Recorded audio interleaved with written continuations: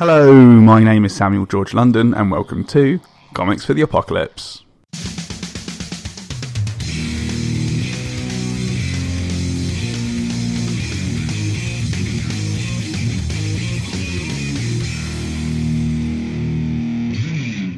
On today's episode, I speak to designer, artist, writer, and super duper fun person, Darrell Thorpe, about what comics he would take into the apocalypse. But before you get into it, if you enjoy the show today, please share it with your friends and family, either online or offline.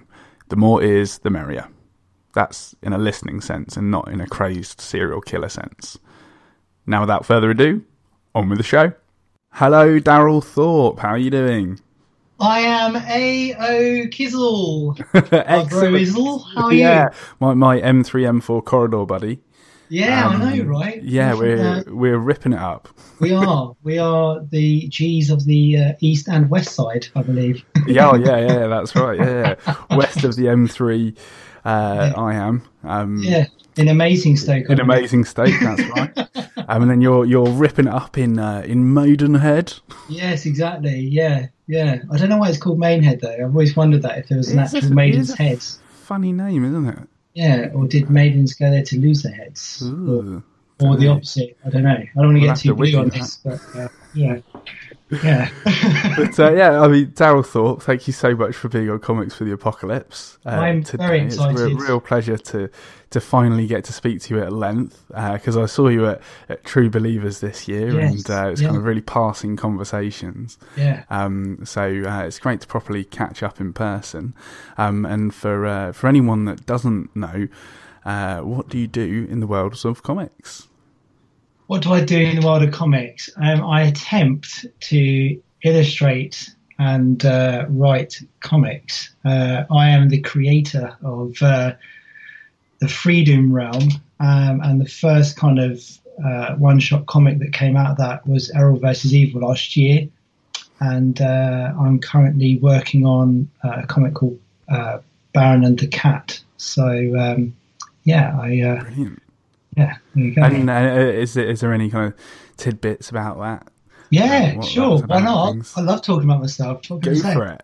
Go for it. So Errol vs. Evil was basically my kind of beat 'em up style sort of comic that I created, and that was kind of an organic tumbling along of watching this bonehead basically fight beasts and stuff, and then kind of trying to level up to get into the Peace Brigade, who are these ragtag bunch of fighters that are in the Freedom Realm. And then the one I'm working on at the moment basically is about this dude called the Baron, and he wants to create like a legacy. So his idea is to climb the unclimbable Dum Dum Mountains, and right at the beginning he falls over this cat, and basically everyone in this bar kind of laughs at him, and he has complete contempt for this cat because he's just like made him like a fool.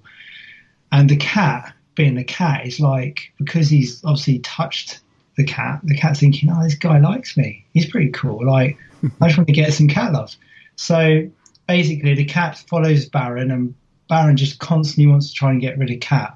And the tale is basically these two kind of characters going up the Dum Dum Mountain and things that they encounter, and can they overcome them, and will they ever find peace with one another? So I kind of always say it's a bit like Wile E. Coyote and Roadrunner, like Brilliant. It's just the cat's always there, not meaning to be annoying, but he's very annoying, and all Baron wants to do is have this epic deep journey, but it keeps getting interrupted by this little cat just going prow every 5 minutes. So, yeah, that's the ridiculous thing I'm working on at the moment. Oh, that sounds fun. Yeah, it should That's be. fantastic. And when's that planned to come out? Well, it has come out for June. That's my deadline for that. Yeah, and it might be a Kickstarter again, depending on like how it all goes. But my general goal is to get the artwork done before the Kickstarter kind of launches, so that when the Kickstarter comes in, I'll post it out literally 4 weeks later and it's job done, and get on with it really. So pretty cool. So, and your Kickstarter's pretty much done, isn't it? Yeah, pretty much. Yeah, I'm really excited about that. We're floating around 100%. I think we're at 99 right now because we got to 100% last night. Then it kind of floated back down this morning. One of the higher tier awards cancelled. Like just one person. You know, that's all it takes. But we're floating back up to 100%, and you know we've got 6 days to go, so it should be all good in the hood. Yeah. I'll have to. I think I've got the £5 digital catch up, so I could probably knock it up to a tenner or something. That might help a bit. Yeah, if you want me. Yeah, I'm not going to say no, but that'd be greatly appreciated. Well, the support. It'd be a shame for it not to happen, favour, mate.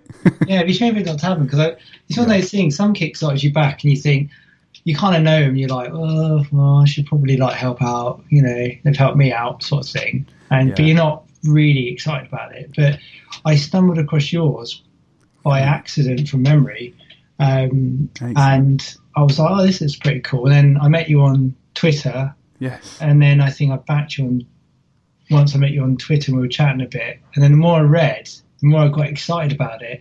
And I think you picked it as being like, it's like, is it Star Trek? And that's it. It's Star Trek with a Victorian twist. That was it. And I was like, basically. Ooh. And then suddenly I was like, okay, this has to happen now. And I thought you did it. And then you're like, oh, it's not made it. I was like, damn. We must push this over the line. I hope so. But that'd be fantastic. Yeah. More support, the better. But in terms of all of your work, where can people find it and kind of be notified about when Kickstarters go live and whatnot? I'm going to be honest. I am awful at publicising things like things for sale, but and updates and stuff like that. But if you go to Twitter or Instagram, I'm at Mr. Thorpe, which is Mr. and then FORPE. And you can find me on like my website. It's just thorpe.co.uk. But all the links are in my bios and things like that. I think on Instagram you can worryingly call me, which okay.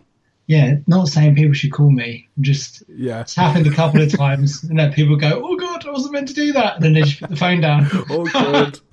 Yeah, big time. Brilliant. But yeah, if people just kind of search for you on Twitter and Instagram, they'll be able to find all your stuff, and of course those links are in the show notes as well. They need to be careful as well. They need to be very careful because, I mean, you can probably already tell, listeners, hello, but as soon as I start talking or engaging with people, that is it. You are screwed.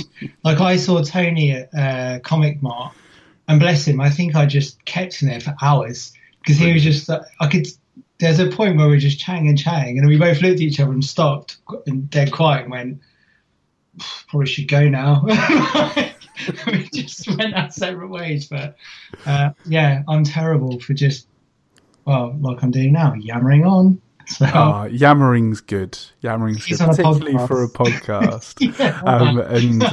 With that in mind, I do have some bad news for you, Darrell.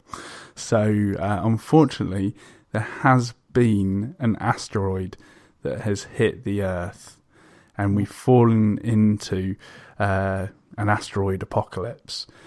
So there's devastation, obviously, around the asteroid, but on the preceding years, there's going to be years of cold weather, basically, and farming and agriculture are kind of going downhill. Food production is very, very low, and kind of there's only scraps of food in certain places where they've kind of got stores, basically.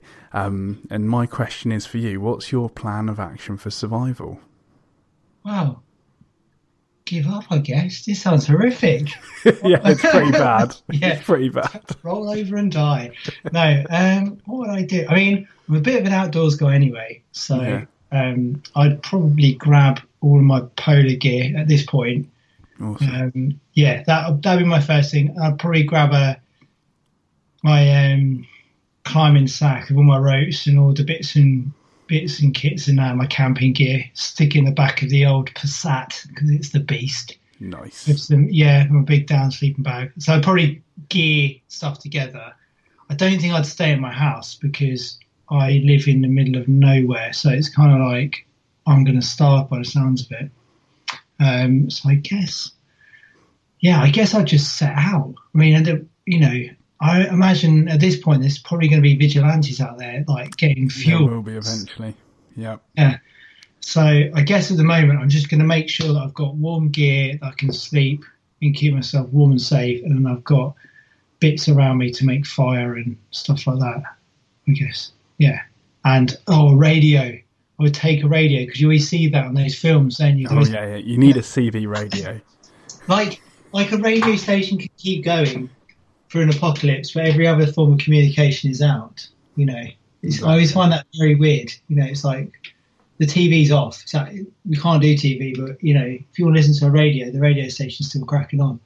I like that. Might be good. Old school, man. Yeah. So it's a great bit of technology that even survives the apocalypse. And so one night when you and the missus are kind of listening to the radio, the conversation of comics comes up, and your missus asks, "What's the first comic you remember enjoying?" Good question. No, this is a good one because I remember thinking, technically it would be like the Fun Day Times or the Beano, which is kind of true. But then I was like, well, what was the first comic that got me back into really wanting to be a part of the comic scene and everything about it, And that comic is The Unfabulous Five, published by Humanoids. Which is a lucha libre comic, basically.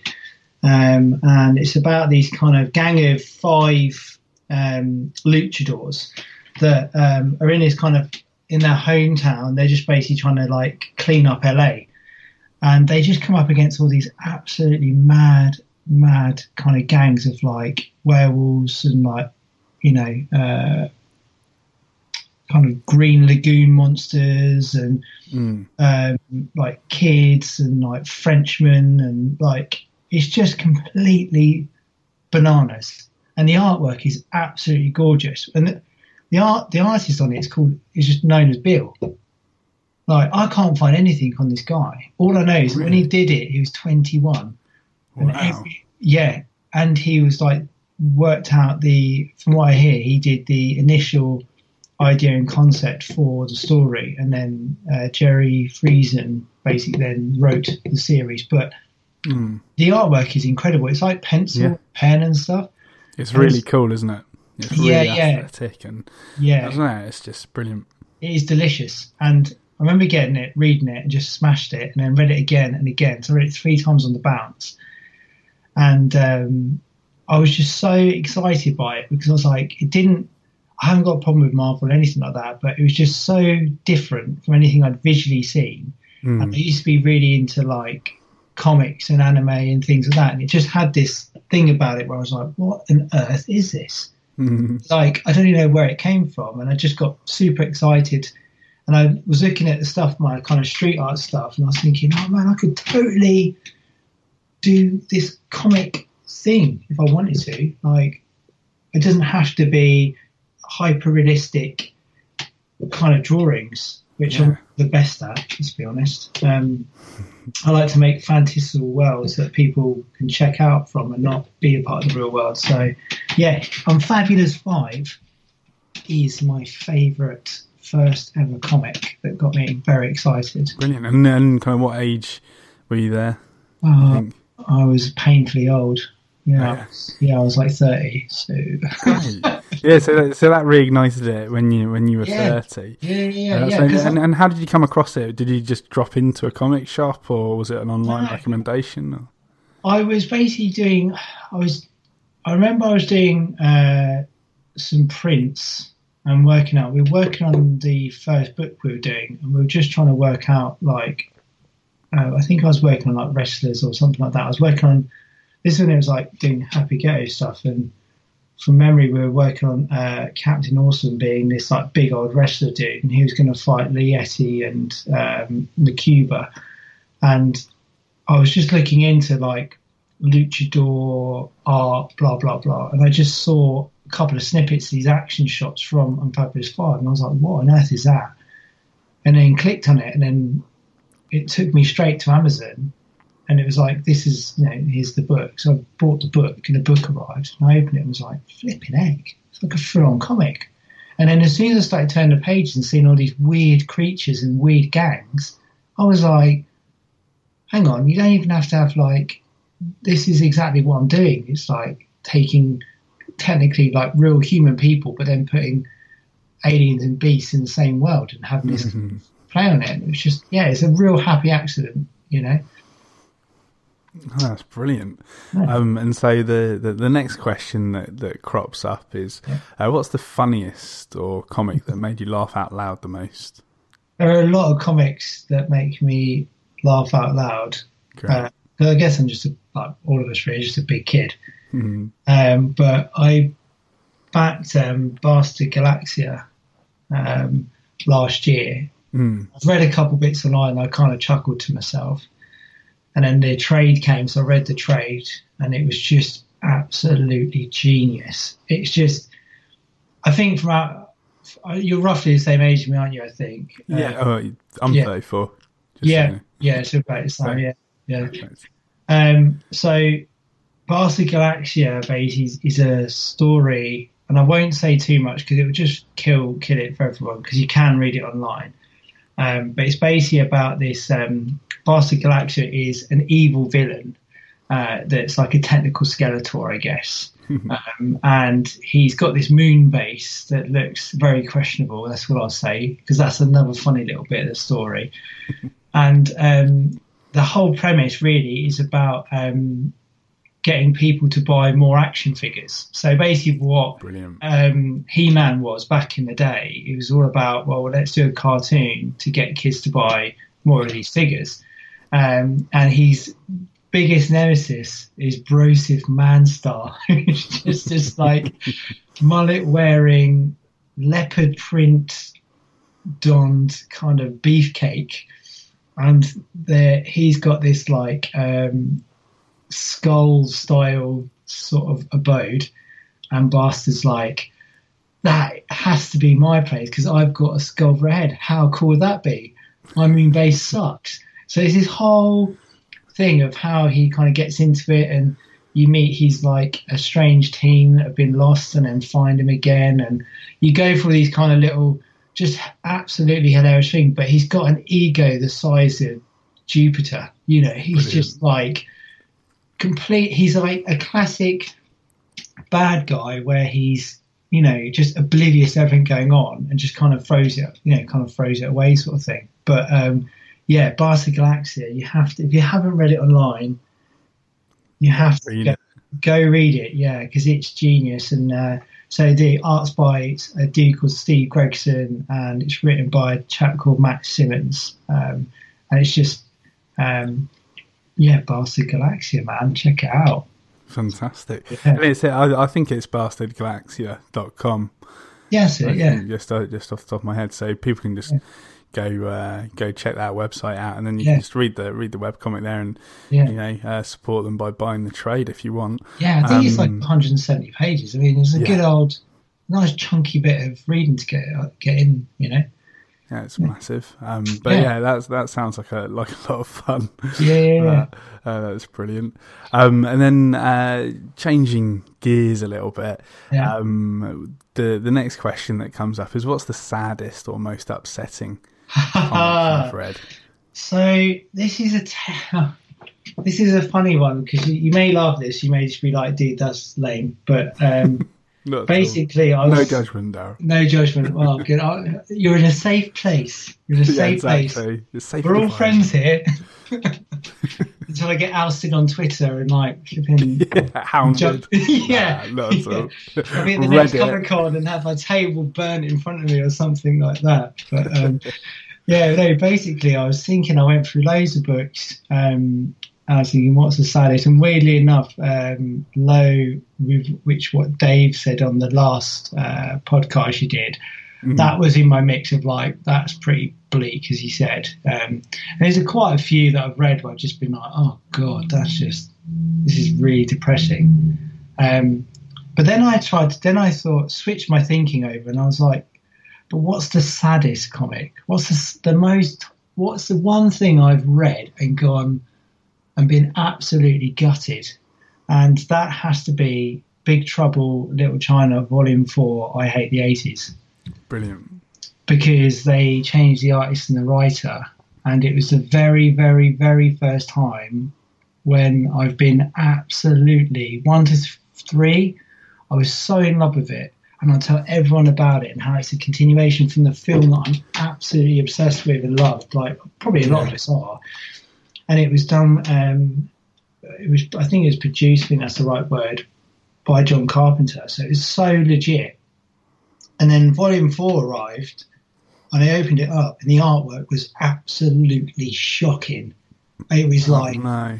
I was so gutted. I was so, not going to swear, but I was so, that guy was a super sponge head for doing what he did. You know, I was like, flipping melon. Like, what have you, painful. Yeah, what on earth have you done to this amazing run? Like, you've come in and you've just completely, killed the most exciting, funniest thing. And I was, you can tell in my voice, I'm still seething for it now. I can feel it. Yeah. I mean, yeah, by volume 5, they got rid of him and used someone else who was also very good. So I was kind of over it. But it was the first time that, as a comic book fan, that you hear people moaning online about loads of stuff, and you're like, oh, do you go if it's a flipping comic? But when this happened to me, I was just like, I felt super offended. And I was like, first off, I was like, I could do a better job. I mean, I'm not particularly amazing, but I was like, I could do a better job than this. This is ridiculous. The story wasn't bad. It wasn't that the writing was terrible. It was just the art. The art was lazy. And probably similar to you, if you make, write, draw, curate, whatever in comics, when you're reading them, you're also learning. And every single panel was there's hardly any inks at all. And the colorist was kind of having to make up a lot of the image. Really? Yeah, it's awful. And there's this one splash page of the Pork Chop Express, and it was so lazy that it was like, dude, you haven't even. It's like I could knock that page out in 10 minutes. Like, I know I could. Like, there's a couple of lines for a truck crashing. It's like, sort your flipping life out, you flipping melon. Like, just. It's like you get to draw a truck crashing across 2 pages. Like, at least spend some time. Awesome opportunity. Do you know what I mean? And it's like an awesome film. It's Jack Burton. It's not like you're drawing My Little Pony. Not that I've got anything against that. I'm just saying I wouldn't enjoy it. But Big Trouble, I was just like, you just choose an artist that actually wants to do it. So I was so sad. It crushed me into pieces. And I just thought, that's the comic book industry, isn't it? That's everything everyone said that's wrong with it. It's just, it's not how good you are. It's not talent or whatever. It's about who you know, what you know, and kind of getting your neck in through the door. And I'm not saying that's always the case, but it was just one of those little things where you see and you think, well, hang on, this is rubbish. Like, surely there's better people in the world than this guy who's doing this. And I think I've seen his artwork and other stuff, and it's not bad. It just wasn't right for this. Did you know what I mean? So, yeah. It was very bad call on their front. And, I mean, that's really sad, isn't it? When it is, man. They've kind of, it's been a successful, story up to that point, and then kind of throw it all away. Yeah, and you kind of feel like, as a reader, you're paying to read the next bit of the story, and you suddenly feel like that, do they even care about the reader at that point? Yeah, like, exactly. You're producing there's no soul to this. No, and it's like, you feel offended, like, why have you done that? It's not very nice of you. Gosh, that's actually making me sad right now. Yeah. So I'm breaking the pod right down like this. See, I mean, it's pretty good. I'd be right now if I was in, like, an apocalypse where everything was snow and ice and freezing and miserable and the world was going to end, that would probably tip me over the edge thinking about that now. Yeah, exactly. But we're gonna try and change gears a little bit. Still kind of on the negative emotions, yeah. But what's the scariest or most horrifying comic for you? I don't generally read a lot of mega horror. I don't read a lot of horror comics. No. I read stuff like, it's not really horror, but like, BPRD and stuff like that, and right. Old Boy and stuff, but it's not really, I wouldn't say it's horror. Vince Hunt, he always goes on about a lot of horror things that he reads, and I always forget them by the time I go and look for them and stuff. So I'd like to get reading a few more horror things, because I'm a fan of horror, I guess, but just not in comics. I watch more of the film side of it. But that said, the grimmest comic I've ever read is Fubar, the sword one. Oh Christ, I've forgotten what the By the Sword. By the Sword, thank you. And I came across it on Comic House, and I was like, everyone's always talked about this, I should probably just read it. And it was huge. It's like 100 God knows how many pages. It was so big, like. Wow. And I just dived in, and it's like each artist, there's a different artist per like story, and it's just tons of stories, and it's basically like, here we go, it's 25 tales, but it's basically like all these armies taking on different types of armies from different periods of time. So you've got like Genghis Khan, you've got kind of like medieval England, you've got like Vikings, you've got like samurais, right up to kind of modern combat and things like that. But it's really brutal. It's so graphic, and there are bits in it where it's like so violent. And I'm looking at the page like, I could actually, that guy's head is literally being split in two, and that brain's being pulled out through that guy's eye socket. That's pretty. And it was so graphic. I remember watching it and being like, oh God, that is just brutal. That is so brutal. Like, sometimes when you read some comics where there's like violence and stuff in it, which I read a fair bit of them, it's still a comic, so it doesn't feel. I think because this was just like hundreds of pages of like everyone was just like, it starts off with like zombies ripping stuff apart, more ripping apart, and then you kind of finish it and everyone's dead. There's no plot spoiler in Fubar. People just die. Wow. Yeah, it's pretty bleak. So yeah, that's my most. Well, I just didn't. Yeah. It was very horrifying. It was, yeah. Just quite a lot. Epic. I mean, that's on the Comic House app. Yeah. I mean, I think the app's pretty good for things like that, because it made me want to read other ones. I haven't yet sought any more out, but it's a pretty good app for kind of dipping your toe into like different kind of books and series and things like that, and kind of get a taste for it. Like, they've got stuff on there like Ash Evil versus Evil Dead and stuff, which is pretty good. So I've been reading a few bits of those, and sometimes you find some absolute howlers, and you're like, oh, thank God I didn't, Yeah, it happens. It does. It's that's what's great about the indie world, though, isn't it? Because it's all some of it's killer and some of it's filler. So yeah, it's all good, man. Cool. And so the next question that comes up is what's the most meaningful comic to you? So this is a fun book because it's meaningful for quite a few reasons, and I've always had it. I stumbled across Nobrow publishers when I was really into illustration street stuff, and I was literally focused on just doing illustration, and I wasn't really fussed about comics because I just didn't think I could really do it very well. So it's kind of like the early days, and I stumbled across Nobrow because their premise was that they used illustrators to make comics, which is why their stuff is always so different, I feel, to some of the mainstream comic publishers. Right. And I came across the book Hilda and the Troll, and it turned up at my door, and it was classic no-brow, like quite big, well made, beautiful illustrations by Luke Pearson. And I just saw pictures of it, and it was quite cheap. I think it's like 10 quid for a hardback. Right. And the first page you open, you get introduced to Hilda, who's this little tenacious, adventurous girl, and she's kind of out in the rain. And I just suddenly went straight back to being a kid again, and being in my grandparents' garden in their old canvas tent, and hearing the rain like tapping on the top of it, and kind of being in there and being like, feeling like I'm on the most amazing adventure underneath the apple tree in the garden. And every single word and her experiences about feeling like there's nothing better like feeling warm and snug inside your tent when you know outside is freezing and wet, sort of thing. And the way that Luke Pearson kind of illustrated it, wrote about it, was really kind of touched on me being younger.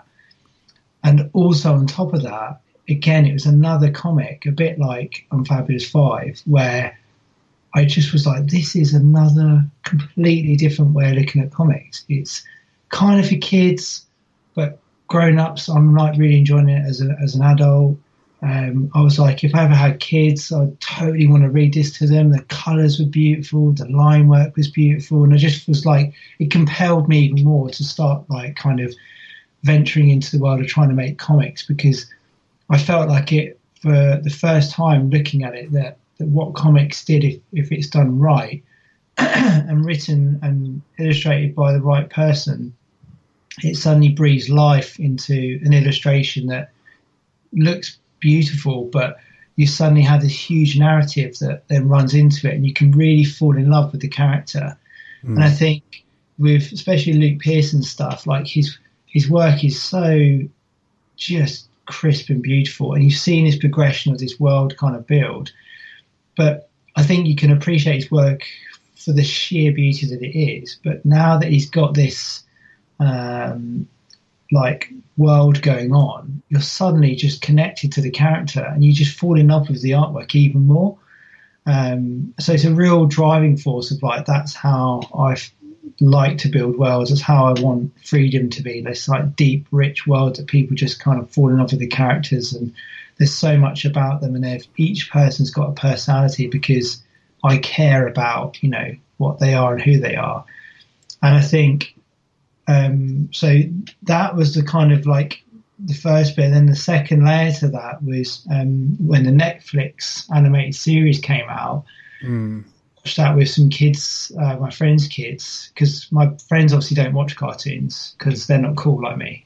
And and I had it on my cartoon watch list, and the kids would come around and we were watching Turtles and all sorts of stuff. And I was like, oh, have you watched Hilda? And they're like, no. And it's like, right, strap in, kids.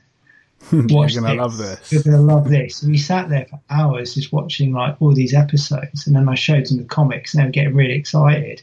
But then she had a voice, and then she had like, it was slightly more tweaked and tuned, and you suddenly then got another deeper understanding, a deeper love for the kind of comic, and it just got me even more excited. Because oh, imagine if one was animated, and you know, it starts getting you dreaming and thinking, and like putting, you know, just all these ideas of grandeur in your head. And then I was lucky enough to meet Luke at Nottingham Comic Con last year. Right. And I chatted to him for a while, and he's with Tony Esmond because he was looking after the no-brow table. And Luke chatted to me for a bit. He was super lovely. He drew Hilda's and everything in all my books. I've got like every single book, and I've got soft-bound books. We've got figures, and he drew it all and was like, you know, your stuff's cool. I've seen it, and just a really generally nice, lovely person. And to the point where you're like, man, this guy is giving so much all the time, and he's so humble, and it was just the whole series to me. I just feel so connected to it, and it's such an instigator, and for that, it's just like so meaningful. You know, it's that point where you have a book or a comic, or you meet people that you like or interact with, and you're suddenly just like, it's what makes the comic industry and the indie comic scene and people like No Brow and everything so special, because you're just like, you know, it just feeds the fans, and, you know, kind of you just it's weird. You feel rewarded for being able to buy the book. Do you know what I mean? It's quite bizarre, but yeah. So, well, I mean, it's amazing when you really get engaged with a world, and that's what it is. It's not just a story anymore. Right. It's actually become its own world in your head. Yeah. It's just so amazing when you have that feeling and you just want to kind of, embrace it all and you know, take those extra steps. And it's great when that happens, isn't it? Yeah, it was funny because basically there's on Free Comic Book Day there was another Hilda comic, and I missed it, and I was doing Free Comic Book Day with Spa Town Comics. It's right. Dan Marier and Lisa Nelson, who's Lisa Marier now because they're married. Sorry, Lisa. And I was there drawing all day and doing comic book classes with these kids and teaching them how to draw comics and stuff. And I missed the Hilda comics. They all got whipped up by the kids. And then that autumn, I went to Thought Bubble, went and bought a few bits from Snowbrow as I usually do, because I just completely eat everything Snowbrow. I'm obsessed with them. And I said to the woman who was running it at the time, I was like really gutted, like missed out on Free Comic Book Day, just didn't know what happened to Hilda. I was really interested if it was a new story, if it's taken from a book that I've already got. And in the last book, something happened, and I'm not going to spoil it for anyone in case they haven't read it, but I got to the end of I think it's the fifth one, maybe. Is it 5? No, it's definitely 5. And I was like, oh no, what's going to happen? And she came back to me later at the Thought Bubble show, and she was like, oh, dude, I scored you a Free Comic Book Day. And I was like, what? She's like, yeah, here you go. And I was like, oh my God, thanks. I was like, are you serious? She's like, yeah, you clearly love it. And, we have had a few copies at No Brown and we've got some here. So, yeah, no, totally. It's Free Comic Book Day. Like, you're welcome. I was like, this is publisher that they've just given me like this comic. They just generally heard what I said and gone, oh, here you go. And I read it and was just like, it made it even worse because it was even more of a flipping cliffhanger. So I said to Luke, I was like, dude, you need to go on this like 6th comic because, I've been hanging out for over a year and kind of worried how it's just going to play out, which he laughed at. He didn't actually give me an answer. So, but yeah, isn't that amazing though, just how that's when you can tell that people care about what they're making, which is important. A bit like with what you do with your comic, I guess you care about people's reading experience of it. You care about how it's kind of perceived and making sure that everyone's enjoying the world that you're building and you've got a passion for what you're doing as well. So, yeah, I just don't think out of everything I own, that's definitely the thing where every time I read it, I'm just, just excited to read it again. And I'm even more excited that I've got sketches by Luke in the front of them. I'm just like, oh my God, I'm going to have to buy more copies so my kids don't screw this up. Yeah, exactly. Well, it's one to keep safe and one to read. Indeed. Really, isn't it? One for the kids. Yeah. So I highly recommend doing that because they will trash it. Yeah. Milk puke. But, yeah, exactly. But that's great. That is to feel that. And kind of going from something that's kind of very meaningful and kind of fairly well known to the next question, which is, what's the most underrated comic you've read? Yeah, I think it's the most underrated. I don't ever hear anyone talk about it enough, which annoys me. And I've actually been in the pin-ups for one of these comics as well, which is right. Not to blow my own trumpet, but I'm in there. I'm in one of them. That's awesome, mate. Yeah, I'm in one of them somewhere. The comic that I think is most underrated is Rumble, especially the run that's got James Harren as the artist. I think it's the first 3 volumes. Right. They're just incredible. Like John Arcudi, again, a super cool guy. I talk to him online every now and again. He's like you send him artwork and letters, and he puts them in the comic, and he's always really lovely and complimentary and gives you tips. And if you've got any questions about anything, he's always like straight back at you with like answers and stuff. But I mean, I remember reading Rumble, and just being absolutely blown away by James Harren's line work and his inks. And I was like, this is my goal, like just to get as loose as possible, to be as free as I can on a page, to experiment with textures and color. And he like fuses graphic and typography and visual language together so well that you just can't beat it. And the storyline of it being, so like for those that don't know, there's this dude called Bobby who's this kind of, I don't know, I guess he's kind of a bit bored, or he's just, you know, he's constantly a bit down, but he's this kind of guy who works in a bar, and then Rathrak, the Scarecrow warrior, smashes him through the pub, and chaos is just from then on unleashed onto the world. Wow. And Rathrak is this husk of a champion warrior from back in the day, and you basically follow Rathrak and Bobby through their kind of war against the Isu. And I won't say too much more than that, but it's basically for these like weird little Isu monsters, and Harren's illustrations and monster creations and character creations are just flipping incredible.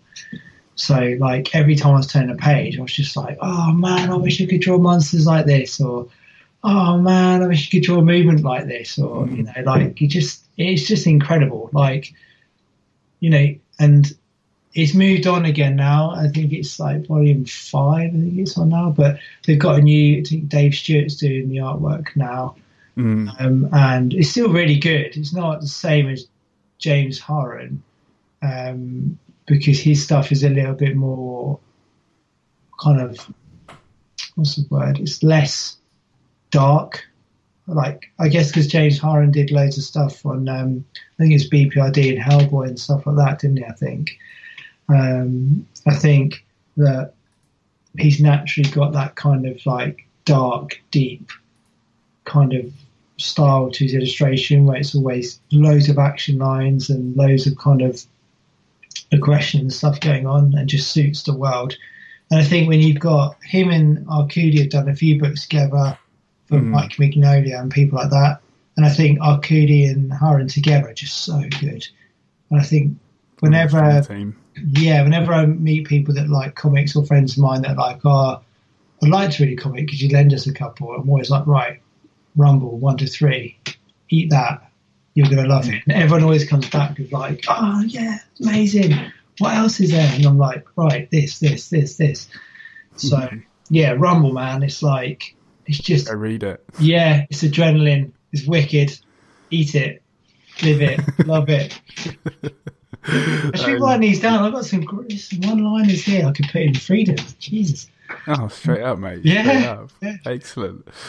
So we come to the one of the most difficult questions. Yes. For you, what's the best comic of all time? It isn't difficult for me, this one, at all. Yeah, as soon as you were like, I'm like, Headlopper.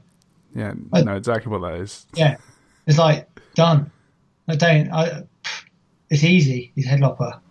Headlopper. It's the only comic that I wait a whole flipping year for the collected volume to come out for.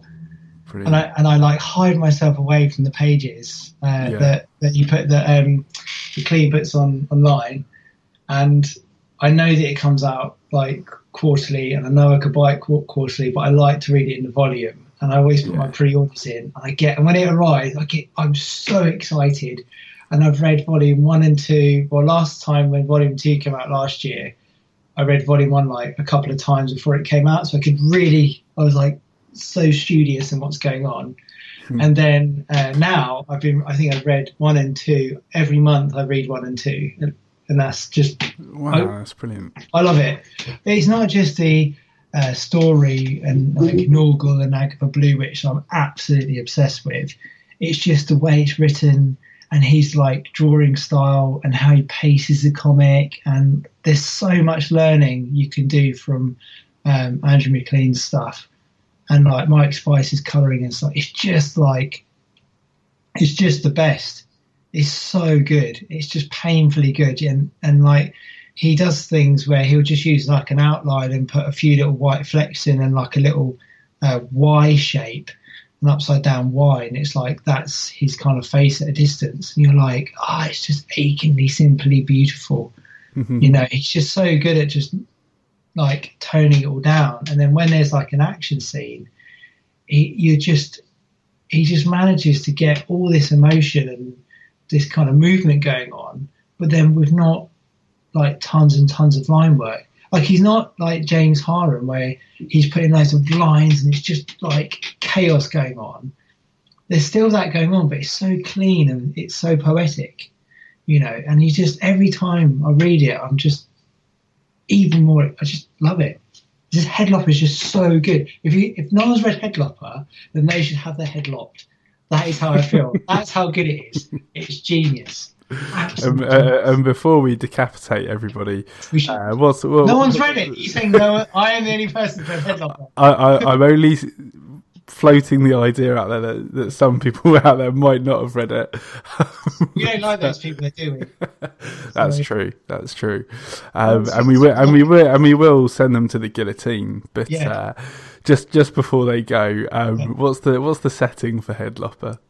All right. So Norgal is this kind of like Viking warrior dude who goes around the Isles of Barra that's overrun with beasts to basically sever heads and kill things. And he's got this severed head of Agatha Bloomwich, he constantly carries around, but you don't know why yet.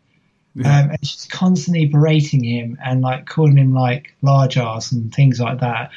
And he gets really angry with her and he'll like throw her head like miles and she'll land in like a corpse's kind of blooded body and she'll say something really grim. And so, you basically follow these two characters around the Isles of Barra. And he's trying to... from memory, I'm having to dive into my memory now. But basically, he goes to take on the sorcerer of the Black Bog. Right. And they basically, just on this huge quest around the island to, I guess, release the island from this horrific sorcerer. Yeah. And it's really cool because you follow, as you go round, you see the map of where you are on the isle. Great. And so you're constantly just following this kind of this story the whole way. And you meet all these characters, but it's like the writing is just genius. It's like, be like, this isn't quoted. I'm making this up now. What I'm about to say isn't scripted from the book. It's just, I'm doing like what it's like. But it'd be like, for example, like,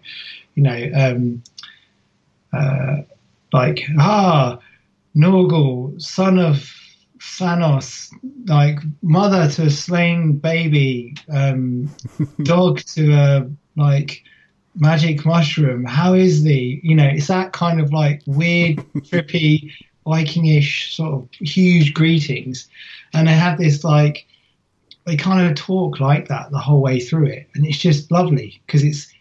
Rather than it being like a Viking-esque adventure comic with just kind of modern day sort of language, it's like got kind of old style sort of language, if that makes sense. It's written like kind of old school, I guess. I don't really know how to describe that, but just the way it's written is just brilliant. And you think to yourself, like, because the thing is, Andrew McLean is writing it, illustrating it, so it's not like someone else has written it and gone, this is what I think it should sound like. He's kind of like this guy, and he's just doing it all himself.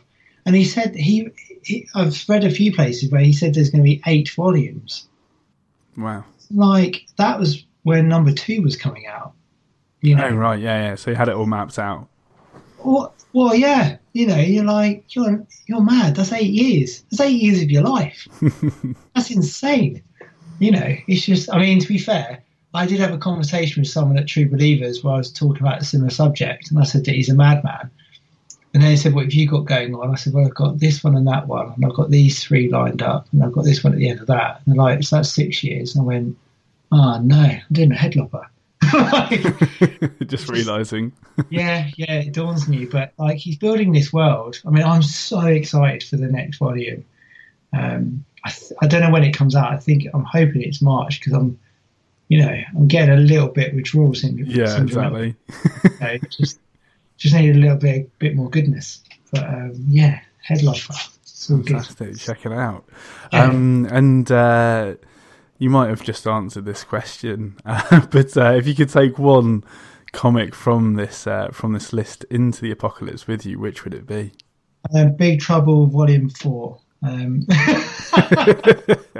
I wouldn't. Headlopper all day long. Brilliant. Because I could use it. I could learn how to fight like Norgal as well at the same time. Like Mr. Miyagi style, like how to do kung fu. It'd be like how to take heads off. Not that that's important, because it's not. You're probably going to need. Well, yeah, but you still want to make sure. You're grim, dude. I get what you're saying. You're like, there's a can of beans between us. Exactly. Take my head, basically. I'm going to do it. Yeah, I'm rocking, yeah. Fantastic. We're going to clean up on the M3, M4 corridor. Yeah. Easy. Meet you in the middle. Yeah, exactly. Perfect. Yeah, see you in Reading. The final showdown. Reading, the final showdown. Yeah. Yeah, Big Trouble in Little Reading. Yeah.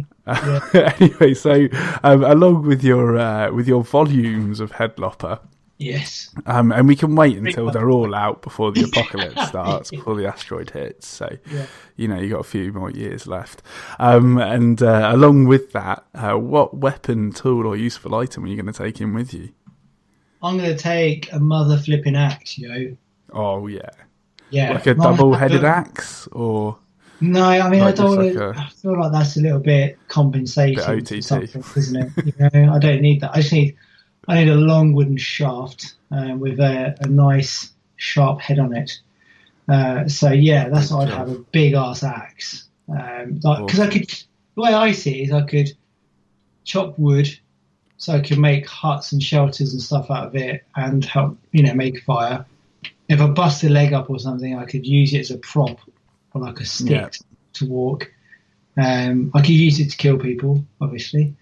And I mean, I don't need a can opener. I can just, as discussed, I can just lop the heads of the cans off. I think I'd do that. I mean, if I had a melon, I could chop that with the axe. It'd be a bit messy, but I could do it.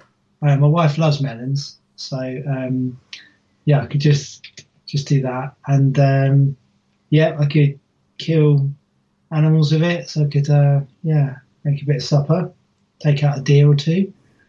I think an axe all day long. I'd love to see you hunt a deer with an axe. That'd be amazing. Just this massive axe flying through the woods. I'm actually pretty good at axe throwing. I'm brilliant! You've done it. Great. Yeah, I'm pretty good at that. But so you are trained. That's good. Yeah, I mean, to throw one and hit a deer might be out of my remit a little bit. Well, you got to try. Live and learn, mate. Probably take on squirrels to start with. Like when they're on the tree, they look inside sight. It's going to make it explode. Yeah, it'd be more of a stew. Yeah, I'd say.